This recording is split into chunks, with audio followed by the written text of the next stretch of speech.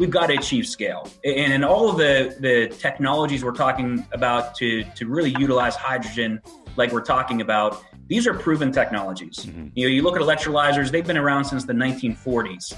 You look at storing hydrogen in salt caverns, we've been doing that since the 1980s. We've got over 1,600 miles of hydrogen pipeline in the U.S., including in major cities like Salt Lake City and Los Angeles that most people don't even realize exist. Okay. But we've got thousands of miles of pipe around, and we've got gas turbines that have been running on hydrogen since the 1970s. We are here to try to explain to you what it is we do here. The solar industry in the U.S. employs more people than Google, Apple, Facebook, and Twitter combined. The most valuable commodity I know of is information. Wouldn't you agree? Welcome into the Green Insider Podcast, powered by eRenewable. I am your host, Fred Davis, joined as always by the president and founder of eRenewable, Mr. Mike Niemer. And Mike, it's a chilly December day here in Houston, and of course we'll be joining Mr. Michael Ducker from Salt Lake City, Utah, here in just a few. But hey, listen, we're that much closer to the end of the year and putting a bow on things. But I'm very excited about the episode we have today. Oh, I am too. Mitsubishi's done a lot of things within the renewable space, particularly in hydrogen. And Michael's our first guest that's going to be able to talk about that we've had on in our first 15 episodes. So we're excited to hear what Mitsubishi's doing and what Michael then bring to our listeners education-wise. It's something no one else has provided. So we're really excited for that today. No, we certainly are. And Mike, for folks that are new to the podcast and or are still finding out about eRenewable, why don't you tell the folks at home what eRenewable is all about?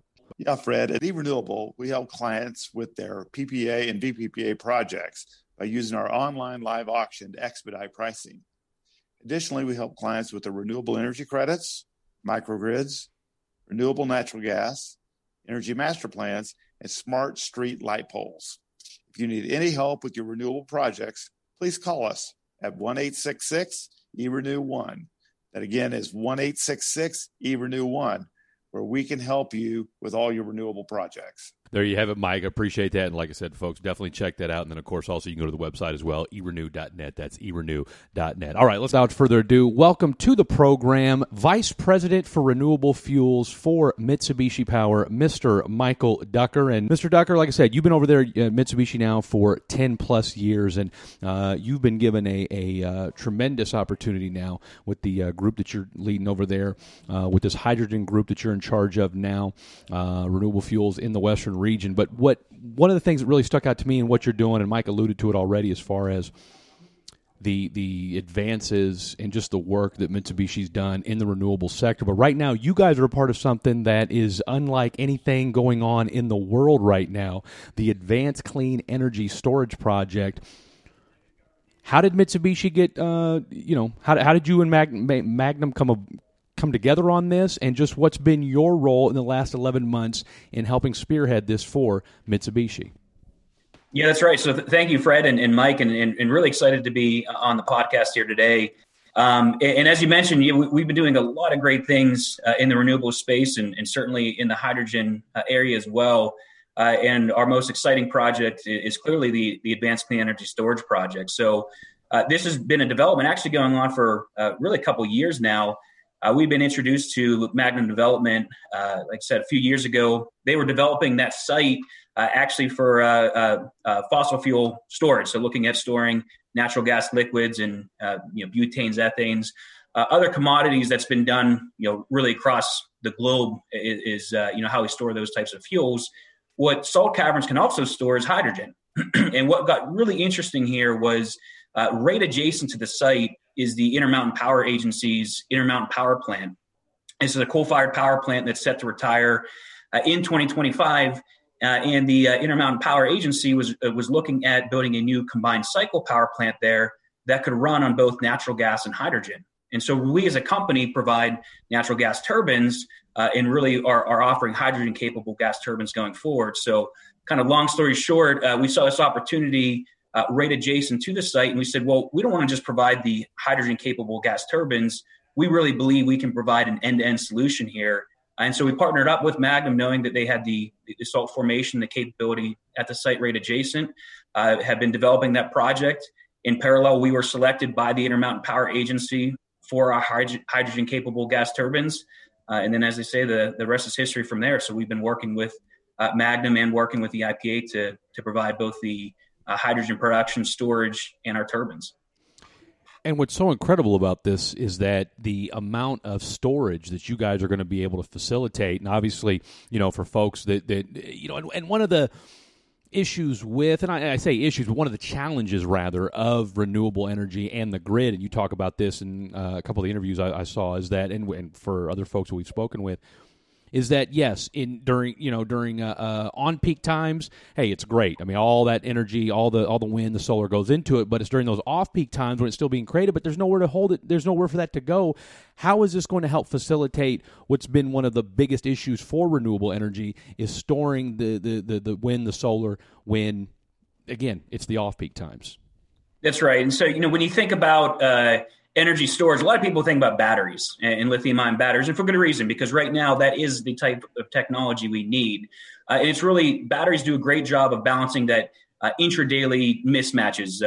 For those in the energy space, a lot of times we hear about the duck curve in California, and the duck curve represents in the middle of the day, we're overproducing solar, and so that's where we want to charge these batteries. And at the night, when the sun's going down, we need energy there that's available, and that's where you can discharge batteries.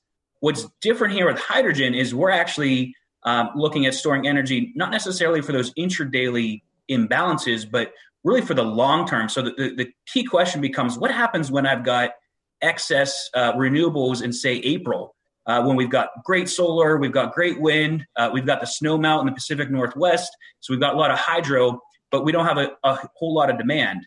But then in August, when we've got shortages on energy, how do I really shift that April into August? And that's a different technology we need than batteries. And so this is where hydrogen is really starting to play a prominent role. And as we add more and more renewables to the grid, we're starting to move beyond that need for intradaily energy balancing of renewables in more that interdaily, even seasonal type of balancing of renewables. And again, that's really where the role for hydrogen starts to come into play. And from what I've read, this the ACES project is going to be able to store 1,000 megawatts. So we're looking at 1,000 megawatts is really what we think about the power side. For energy storage, people usually focus more on the energy side, which is it's 150,000 megawatt hours. So just to put that in perspective right now, the entire United States has about 1,000 megawatt hours worth of lithium-ion batteries installed across the entire U.S. So just one salt cavern can store 150 times the entire U.S. installed base of batteries. So it gives you some sense of scale in the capability here to really do these longer duration, more seasonal balancing of renewables. This is the first project of its kind, and I know just from some of the things you've said in the past is that, and with hydrogen, it's always been, all right, this is the first time we've seen really I won't say proliferation, but we've seen more green hydrogen, which is what you guys are doing. Gray hydrogen, as they call it, is what we've seen in the past. But how do we get to where, I mean, obviously we can't have the ACES projects everywhere, but what does this mean as far as from the technology standpoint to where we can see it again on a smaller scale, and we'll start to see more production of green hydrogen and not just in the ACES project? Yeah, and it's a great question. So I think what we think about here, or how we see this progression moving, is first and foremost, we've got to achieve scale. And in all of the technologies we're talking about to really utilize hydrogen, like we're talking about, these are proven technologies. Mm-hmm. You look at electrolyzers, they've been around since the 1940s. You look at storing hydrogen in salt caverns, we've been doing that since the 1980s. We've got over 1,600 miles of hydrogen pipeline in the U.S., including in major cities like Salt Lake City and Los Angeles that most people don't even realize exist. Okay. But we've got thousands of miles of pipe around, and we've got gas turbines that have been running on hydrogen since the 1970s. Mitsubishi alone has over 3.5 million operating hours on hydrogen. So everything I just mentioned there shows that these technologies are proven, they've been around, they're commercially mature. What's different is just really starting to achieve meaningful scale in applying these in market applications that previously did not exist. And so like you just talked about, Fred, this idea of energy storage and really vast energy storage to help integrate the unprecedented amount of renewables that we're adding to the grid. And all of that is an effort to reduce our carbon emissions and achieve really deeper decarbonization across sectors. So, and all of that said, what does that mean? When we look at achieving scale today, we're really scaling commercially mature technologies to help get that initial cost down moving forward. And then again, over time, we can expect to see continued cost down progress such that some of these smaller applications or sites that maybe don't have access to low cost storage can benefit from all of the gains that we've made in these industries and areas where we were able to achieve that initial scale. One last thing on the ACES project. This is supposed to kick online. You guys are in phase 1 of this project, if I'm not mistaken, now, as far as the construction of it? We're looking at multiple stages, but right now we're targeting 2025, the commercial online date for the facility. Okay. And I guess my question is this. So once this thing kicks off, and again, Mitsubishi's no stranger to the renewable game, do you see, because again, we all know the battery storage and just storage of renewables, and like you said, the balancing of renewables is one of the biggest issues faced right now with renewables. Do you see Mitsubishi getting into, and this is where you come in, doing this on a smaller scale in different places where we're seeing maybe in a Kansas and a Texas on the East Coast? Is this kind of like you said, is this kind of going to set the blueprint for us seeing more hydrogen storage down the line? Absolutely. And in fact, we already do have customers in a lot of the areas you just mentioned. We've got customers in the Northeast, in the Southeast, in the Gulf Coast, in the Midwest, who also want to look at this. And that's one of the best attributes, I'd say, of hydrogen is its scalability. And so what we can do in some of these projects who maybe initially can achieve scale, we can look at how do we evolve over time. And so to give an example, if we look at a power plant in the U.S. Northeast, the Northeast right now does not have the same type of renewables penetration like California. But we know in the next 10, 15, 20 years, they will. So how do we develop infrastructure in the Northeast, recognizing that I don't need long duration seasonal shifting today, but in 15, 20 years, I will. And how do I start building infrastructure today to ensure that I don't have stranded assets and ensure that, again, we're doing things as most cost effectively and reliably as we can. And it's really where we're partnering with our customers to do that. So what we see is opportunities in the near term to do small amounts of hydrogen, do small amounts of integration today, just because in the Northeast, for instance, the market doesn't demand the type of integration like we have out West.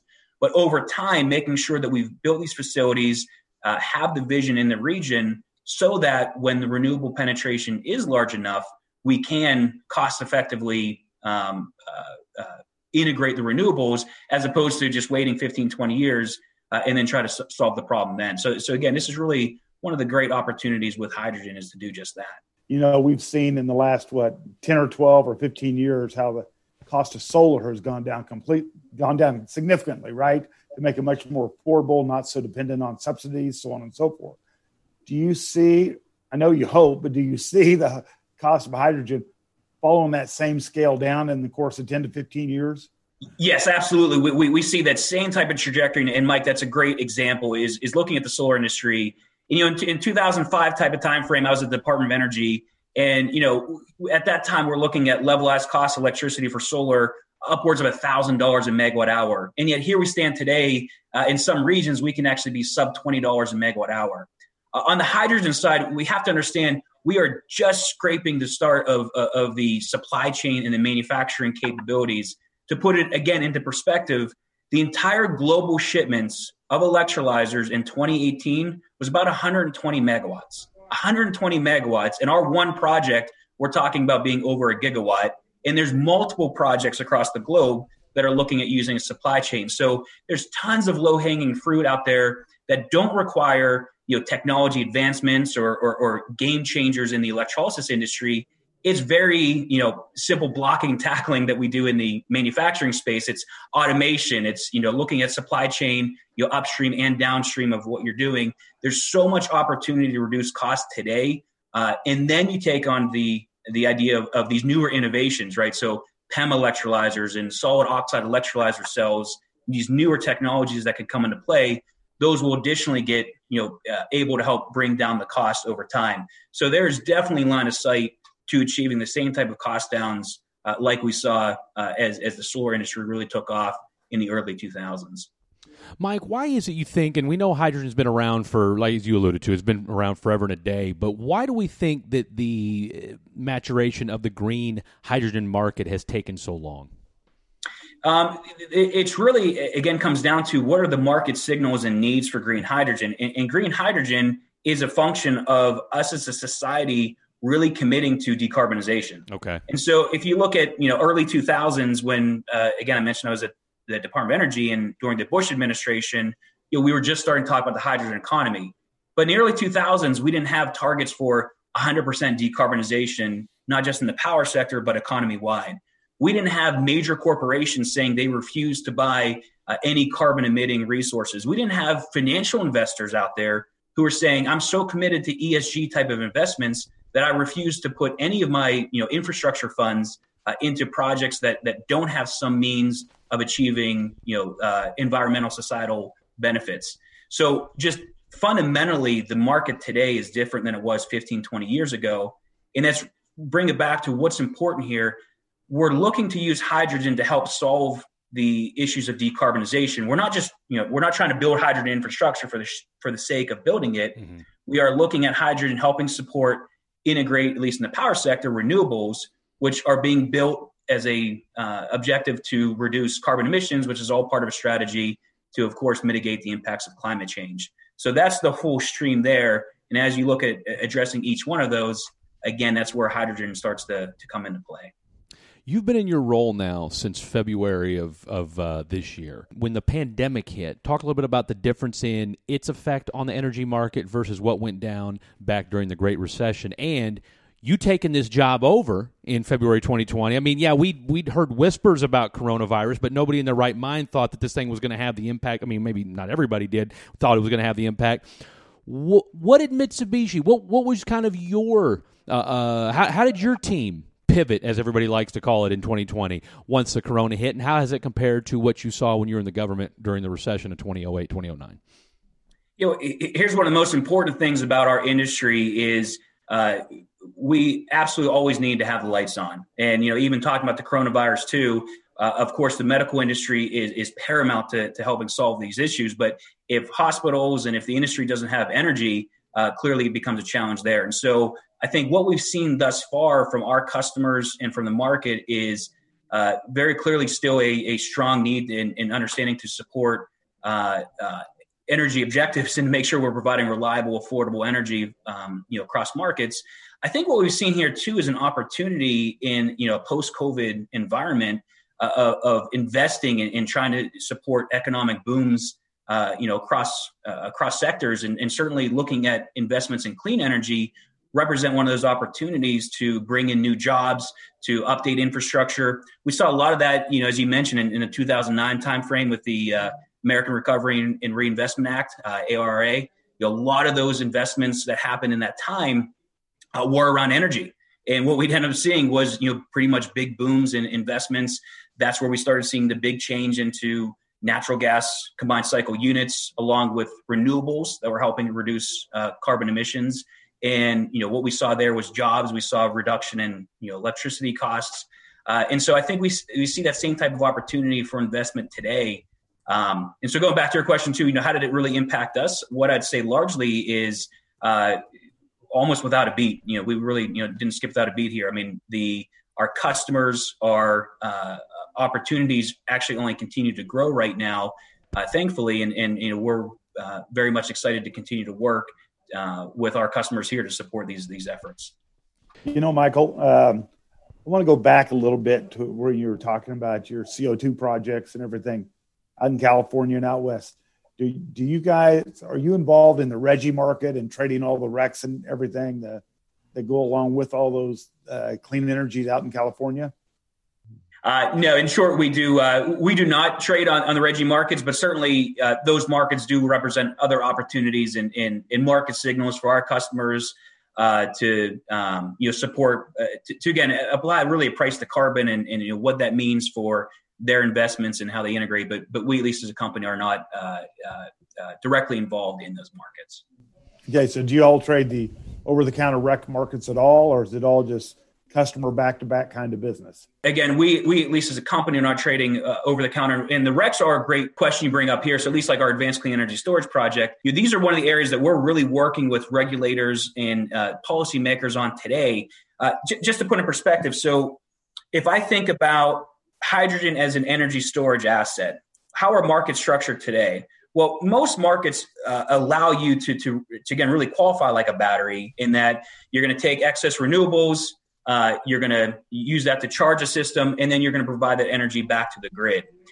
One of the challenges right now that we're seeing is what happens if I want to take and rather than putting that hydrogen back to the grid via gas turbine, what if I want to put that to a long haul transport car, a truck? What if I want to use that in a heavy industrial customer who wants to decarbonize? Well, that's actually then treated like a load. So the rates I pay as an entity looking to use my system like a battery to support grid services versus what do I pay if I'm going to supply an end user like a transportation sector customer, I may be paying two different rates. And really one of the things we're going to have to solve here too with regulators and policymakers is that balance between how much are you leaning on the grid to supply energy for ultimate end users, or can electrolyzers in this hydrogen production really have a dual benefit in that you can run these systems when the grid is challenged. Again, we're overproducing renewables. And then I use that energy to supply, say, the transportation sector. Well, that's a different model. And so, we should be paying different rates and shouldn't be treated just like an end user if that's the model and scenario I bring to the table. So again, a long way to say we're really just at the forefront now of policy and tariffs and different regulatory constructs that need to be thought through if we all bring it back to that end goal is achieving deep decarbonization reliably and affordably. If that's our goals, we really need to relook at a lot of our market constructs to achieve those ends. We've talked a lot about hydrogen, and again, you're dealing with renewable fuels. What else is Mitsubishi dabbling in right now, and that you guys, whether it's projects or things that you guys have going on, or that you're looking forward to in 2021 that you're looking to get a kickstart or continue to build upon? One of the most exciting things I've seen our company transition over the roughly decade I've been here is really from just a pure gas turbine original equipment manufacturer to truly a solutions provider. And when you look at what we're offering today, we're offering lithium-ion battery integrated solutions. And so we do not just hydrogen energy storage, we also are selling lithium-ion battery storage solutions. We have a development team actually in Pittsburgh, Pennsylvania, a solar development company that's targeted to, again, bring renewable energy to the grid. We have a joint venture with Vestas with offshore wind. And so as we look at all these different products too, a lot of what we've been offering customers is not just here's the widget, are you interested or not? It's really trying to work collaboratively with our customers of what are you trying to solve? What's the best integration of different technologies? And so we've had projects actually, Fred, where we've offered solar development, we've offered lithium-ion batteries, we've offered hydrogen storage and production, as well as the gas turbine in one bid. And so it's not, just again, discrete bids or products. We've tried to bring the full solution together and offer that to the customers. And it's really different today, as I said, than where we were maybe a decade ago. And that's some of the exciting things that we've been doing here beyond just hydrogen itself. So you've essentially tackled the renewable energy project from soup to nuts in literally every capacity. That's right. And again, it drives back to that same kind of core tenet of how do we provide the most affordable, reliable solutions to our customers to help combat climate change. Mm-hmm. And the fact of the matter is you cannot do that with solar alone. You cannot do that with batteries alone. You cannot do that with gas turbines alone. We've really seen and embraced that it is an all the above requirement. And as such, that's reflected in our offerings. Yeah, so one of the most exciting things I've seen with Mitsubishi in the past decade since I've been here is we've gone beyond just being a gas turbine and equipment manufacturer to really an end-to-end solution provider. And the fact of the matter is what we've seen with our customers is they need an all-the-above solution. When we look at addressing climate change and providing affordable, reliable energy, we can't just do that with solar alone. We can't just do that with battery storage alone. We can't just do it with gas turbines alone. It really requires all those technologies coming together to provide affordable, reliable means to decarbonize and combat climate change. And so really, a company has pivoted to providing those solutions. And in fact, we've had, like I said, customers where we've offered all of those in one package as opposed to just, looking to provide one at a time. You talked about providing lithium-ion battery storage solutions. Where are you guys? Are you guys creating the batteries? Are you giving the new technology? Where do you stand on that? Because I know from the host of folks we've spoken to, that's kind of the next frontier in this renewable puzzle, if you will. Yeah, so we actually, prior to 2014, Mitsubishi used to manufacture lithium-ion cells. Ultimately, though, we were focused on the power industry. And what we've seen materialize is the cost downs in batteries have been achieved thanks due to consumer electronics, as well as for the vehicle industry. And so we really just couldn't compete. So we sold that business in 2014. But although we sold the manufacturing capability, that know-how to integrate and package lithium-ion products was retained.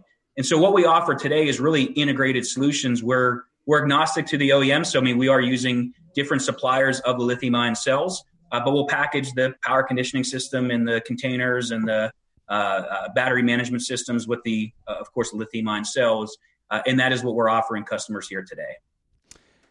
You mentioned something earlier, and I've seen you talk about this a couple other times too, in a couple of your other interviews about policy. And like I said, you mentioned earlier too about policy, kind of not necessarily reconsidering, but taking a deep dive into it, right? As far as if we're going to decarbonize it, we got to take a deeper look at this.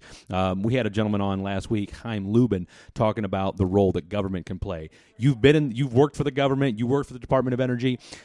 He said one of the issues facing the renewable sector is, from a confidence level aspect of it, is, if the government were to make a policy change, much in the same way that they've allowed for, like, say, a depletion allowance in the oil and gas business, and that if they were to do something like that for the renewable sector, okay, or some sort of caveat like that, that would be a major game changer for the renewable industry. Do you think that the government has done enough? We know that they've encouraged it, and they're taking steps, and we've seen incentives and what have you, but has government done enough to spur renewable energy growth? And now that we've got President-elect Biden, what do you see on the horizon? And do you see that caveat, that magic bullet, if you will, a depletion-like allowance that would be a game changer for the renewable sector? Yeah, so I continue to go back to kind of the main points trying to make here is ultimately, first, what are we trying to solve? And if the goal is deeper decarbonization, that's the first target is we align that, yes, we want to achieve affordable, reliable energy while also mitigating the impacts of climate change. If that's the goal number one, then I think from there, we really need to look at market constructs and policies that help push, that end means. And so that doesn't mean necessarily picking one technology or one type of, energy solution to meet it. It goes back to, again, a lot of what I said, it is an all the above need. And so how do we look at the way utilities do their long-term resource planning? How do we look at how ultimate end users procure their energy? And how do we have all this set up such that we can ensure the right policies and frameworks are in place? So just as a couple examples, going back again, drawing my days at DOE, the whole public-private partnership really does bring a lot to the table. And so when you're really just trying to get some of these initial projects off the ground where we're at the right technology readiness level, we just need that kind of initial scale. The ability to do the public-private partnership where, again, private industry puts in a certain amount, the government puts in a certain amount, that can do a whole host of things to achieve your initial, cost downs and scaling of an industry. And from there, again, just having the right policies in place such that, the continued investments are made. Certainly, too, we do look at certain technologies and areas that do require maybe a bit more pushes, and those are the earlier stage developments. But ultimately, right now, it goes back to where is hydrogen today? And like I keep saying, we are technologies are commercially mature and ready to be deployed. It's a matter of having the right market incentives and mechanisms out there to get those deployed. And so that's where we are trying to work with the public sector here to help really bring these technologies into the market cost effectively and to support these end goals. So are you encouraged by the steps that have been taken? And obviously, like I said, with the new administration, are you encouraged by and privately optimistic that things are going to take a step forward with deeper looks at policy, and that we'll have more of a, again, have a bigger discussion about what as you mentioned, what's trying to be done, and get into the specifics of what is the ultimate goal in addition to decarbonization, how we attain it. Sure. I think there's been a lot said on the campaign trail in general that gives one hope that, what we'll be encountering, in the future here will certainly provide more market mechanisms and opportunities to spur clean energy development. I think the great news, though, is beyond the politics and whoever's in office, whether it's the president or who's sitting in Congress, the line's already drawn. Yeah. States and our customers and the ultimate customers are moving down this path, irrespective of who's in power and who's driving policy. Policy is really just a matter, I think, of the time scale. Does it happen quicker or longer? But again, the path, at least in our minds, already laid out. It's happening. It's more of just can government help expedite some of these things moving forward? And certainly, again, we've seen some, I think, things to be optimistic about, that those timelines could move forward here, forthcoming. But at the end of the day, we as a company have invested. We like to say we make century-long bets. We haven't been around as long as we have by playing the short game. And so, we're confident as an entity that these, this is where the market's moving, and that's where we're going to continue to invest our time and resources to support. I was going to ask you, too, about renewable natural gas, and I know you mentioned a little bit about biodiesel. Where, again, is that something that Mitsubishi's looking at as far as getting involved with, or where do you guys stand as far as that side of the renewable fuel side? Yeah, renewable natural gas, there's two. I've heard renewable natural gas referred in two different ways. There's that derived by, biogas and landfill gas, and that's, oftentimes referred as renewable natural gas. The other way is I've heard it referred to as synthetic renewable natural gas, which is we take hydrogen, applied methanation process, and actually then, we take green hydrogen, applied methanation process, and then we have, really carbon-free renewable natural gas. Really, it all comes down to a function of course, costs. Exactly. What's most cost effective. What we see, the benefits of renewable natural gas, or at least in this case, what I'm referring to as synthetic natural gas, we save on some of the pipeline costs and some of the, those infrastructure costs, but we need ways to actually capture the CO2 to have this be a CO2-free process. There's also still the green hydrogen infrastructure to be necessary. But, at the end of the day, again, we're kind of technology agnostic in that sense. And so if our customers or the markets move and drive us towards that front, we would happily embrace and pursue. Right now, we just tend to see the opportunities, at least in the U.S., driven more towards momentum around green hydrogen and the integration there with renewables. Get you out here with this. Obviously, the ACES project is going to continue to roll along in 2021. Obviously, the vaccine rolled out today. We'd like to think that things will return to some semblance of normalcy in 2021. What's Michael Ducker, VP of Renewable Fuels for Mitsubishi, kind of what's your outlook on 2021, and what else do you guys have on the horizon for, just on your docket, aside from the ACES project? Yeah, so at least on the hydrogen front, we certainly have a lot more announcements to be making here. I mentioned some of the exciting projects we've got in the Gulf Coast and Northeast. We've got several others that are going to be unveiled here in 2021. I think we see a lot of great opportunities working beyond the power sector too. We've been talking with a lot of different entities outside of power. That's one of the great things with hydrogen here too, is it's really causing these different industries to collaborate. How does transportation work with power?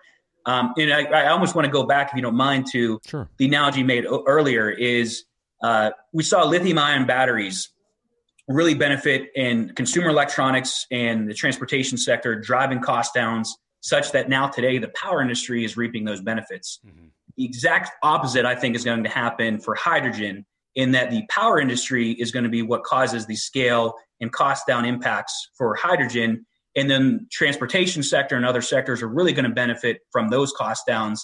But at the end of the day, the great news is we get to partner with those entities and try to work through those bigger visions. And so certainly look to see more, those types of announcements coming in 2021 of these cross-sectoral partnerships to really drive down and reduce the cost of hydrogen.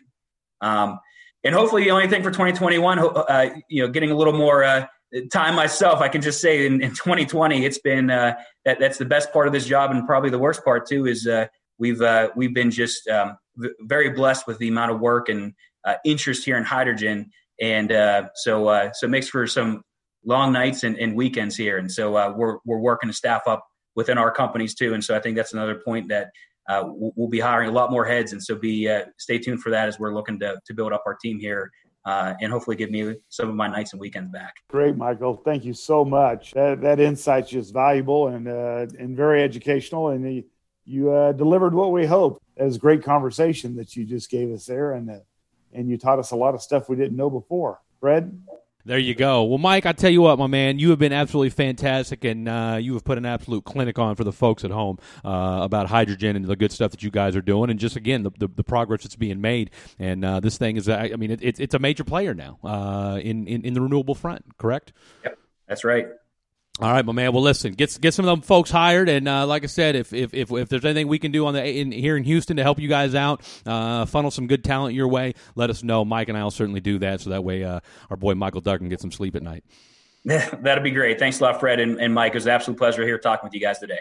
Thank you once again to Michael Ducker, Vice President of Renewables over at Mitsubishi Power. It's amazing the ACES project they've got going on with the Magnum Group and what that ACES project is going to look like in 2025 and its capability for green hydrogen and what that means for green hydrogen in the renewable space. And we certainly learned a lot about that today. So thank you once again to Michael Ducker. Looking forward to episode number 17 with Sarah Ryan, Manager of Research and Analytics and Energy at the Environmental Defense Fund. She'll be talking about electrical vehicles. And, of course, we'd be remiss if we didn't ask her a question or two about what's going on over at Tesla and the progress that's being made over in China and what that means over here in the United States and just where the technology in electrical vehicles is at. And ultimately, what does that mean for the grid as well? But we've got a lot to get to with Sarah, so definitely stay tuned for that, episode 17. We hope you enjoyed episode 16 as well with Michael Ducker. Don't forget, you can catch all of the Green Insider podcasts over at Apple iTunes, Google Play, Spotify, or wherever you get your podcasts. And we ask you, that you subscribe. And if you listen to Apple iTunes, please, please, please